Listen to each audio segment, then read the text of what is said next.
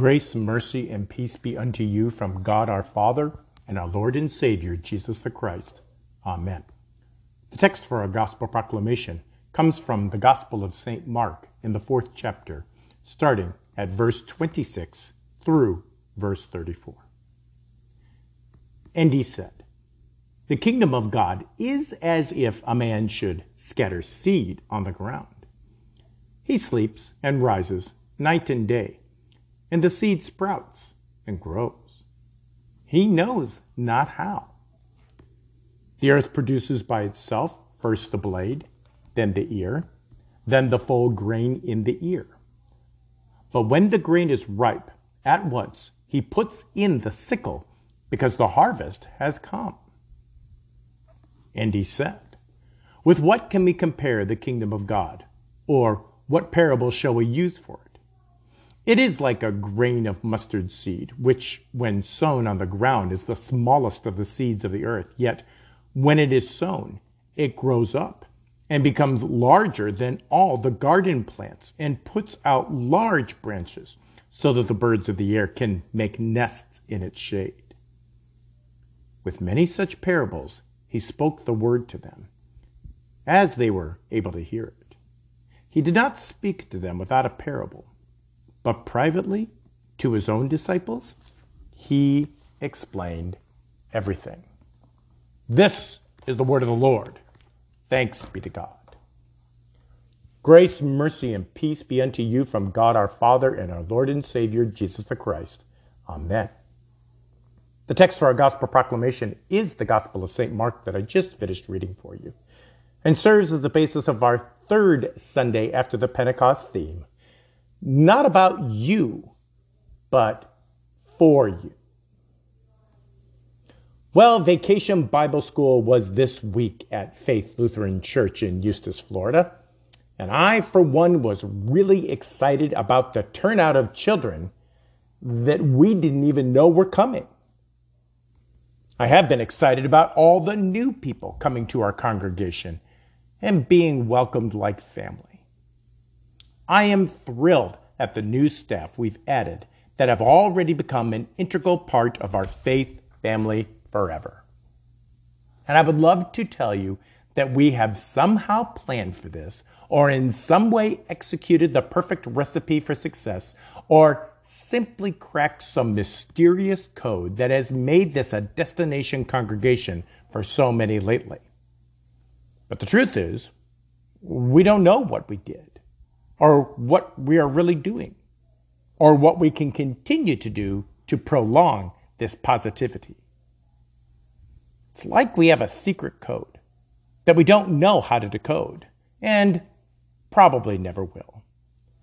We are just thankful for when it's good and hold on to our Lord when it's bad.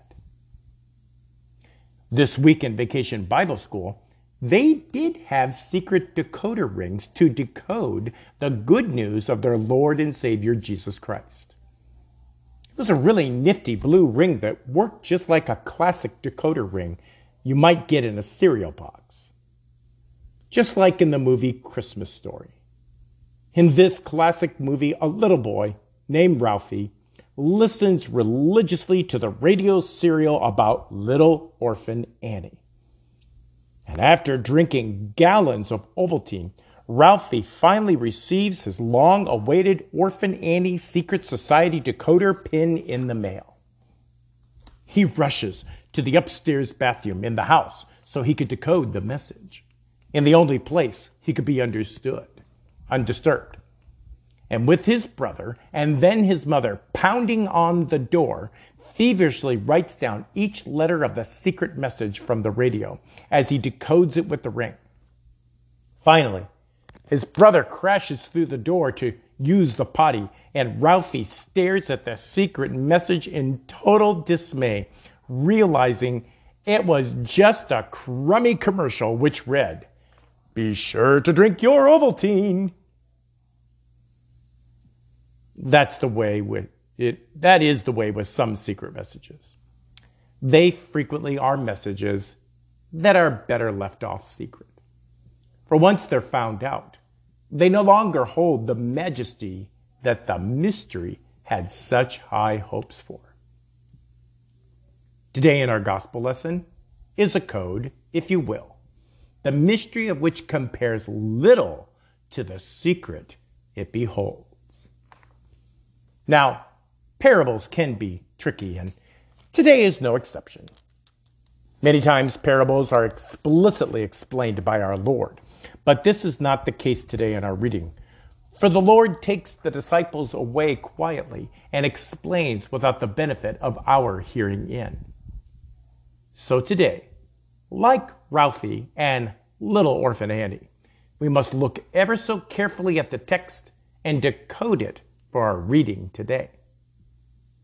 First, Dr. Jeffrey Gibbs, one of my favorite professors at Concordia Seminary in St. Louis, once said, "Anytime you have a kingdom parable and a single man is involved, it's probably Jesus." So our first notch on the ring is the man is most likely, if not most certainly, Jesus. Next, in the first century, if you ever used this particular word for ground, the Jews would almost instantly recognize this as promised land language. So we know this is a message about Jesus and the eternal promised land, which will come at a time that the sower, that is Jesus, does not know. Jesus himself confesses as much in Matthew 24:36 when he says, "But concerning that day and hour, no one knows, not even the angels of heaven, nor the Son, but the Father only." Indeed, duty is ours, but events truly belong to God the Father. Then we learn from the text that verse 29 can be rendered, "when the grain is ready to be handed over," evoking the same language used of our Lord when he was ready to be handed over for crucifixion for our sins. So the kingdom of God involves his Son handing over his life for the sake of the eternal promised land. And to usher in that final day, the sickle must be put in, which is the exact wording for the noun version of the word put in, apostles. So to recap, the Son of Man must give his life to get the eternal promised land, and the apostles are the harvesters for this new land. I don't know about you, but I'm getting just a little overwhelmed at this point.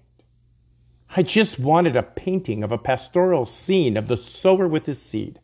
I just wanted to see amber waves of grain and bins full of enough wheat to feed the world.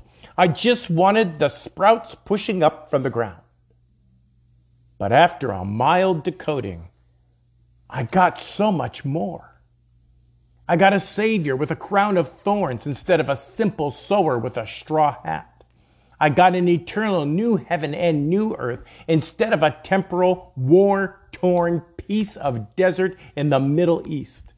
I got brothers and sisters at my side with their Savior Jesus in their hearts, bursting with anticipation for sharing this secret code with the world and with anyone who doesn't have their decoder ring too. For if ever there was a spiritual decoder ring, Jesus is it. With the world pounding violently on our church doors while we search these scriptures, Jesus sent his Holy Spirit to open our blind eyes so we could see what we could only see by faith in Jesus as our Lord and Savior.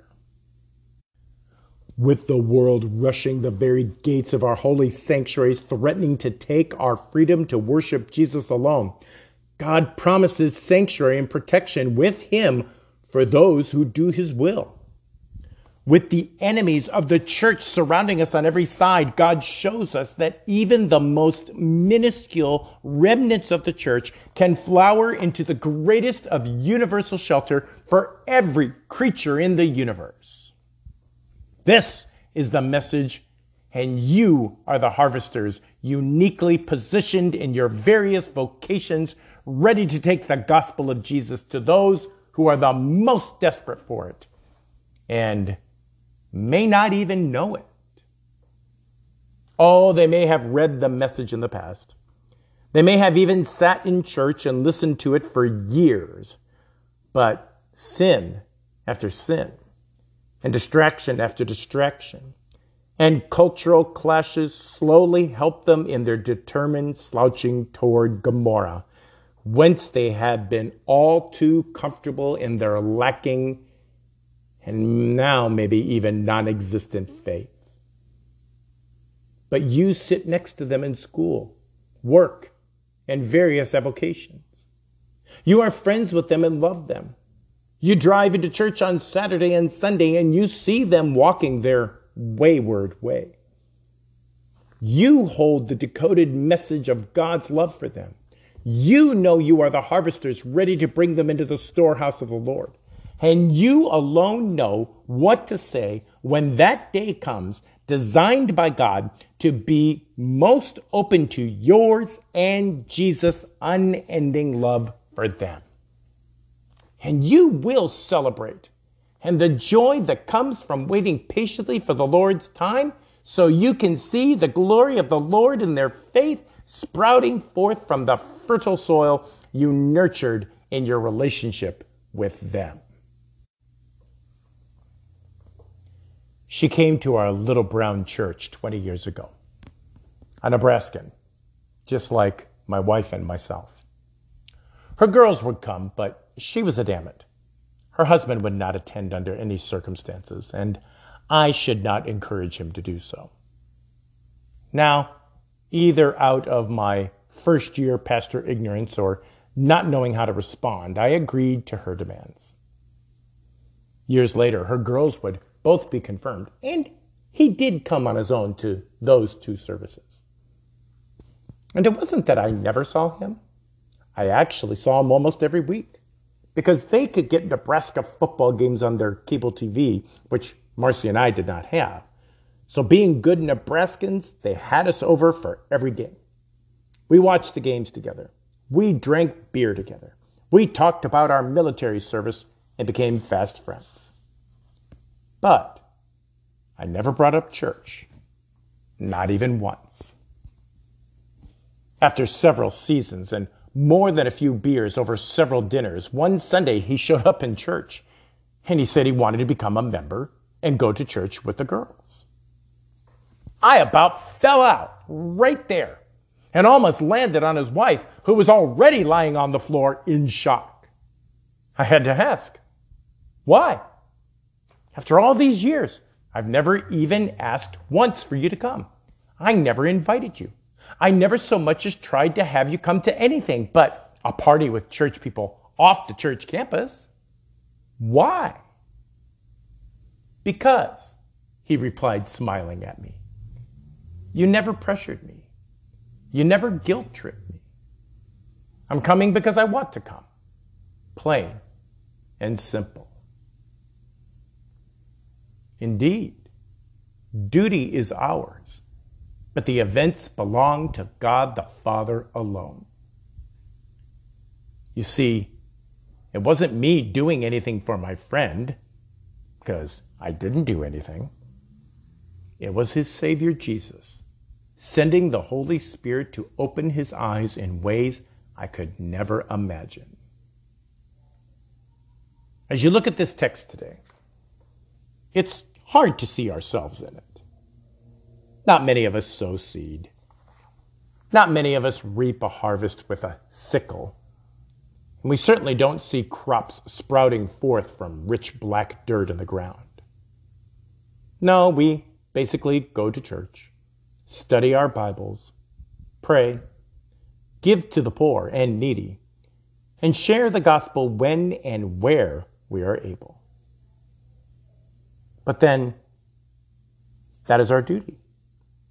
And the grandest event of all time, the salvation of even just one sinner, belongs to God and causes the angels in heaven to rejoice.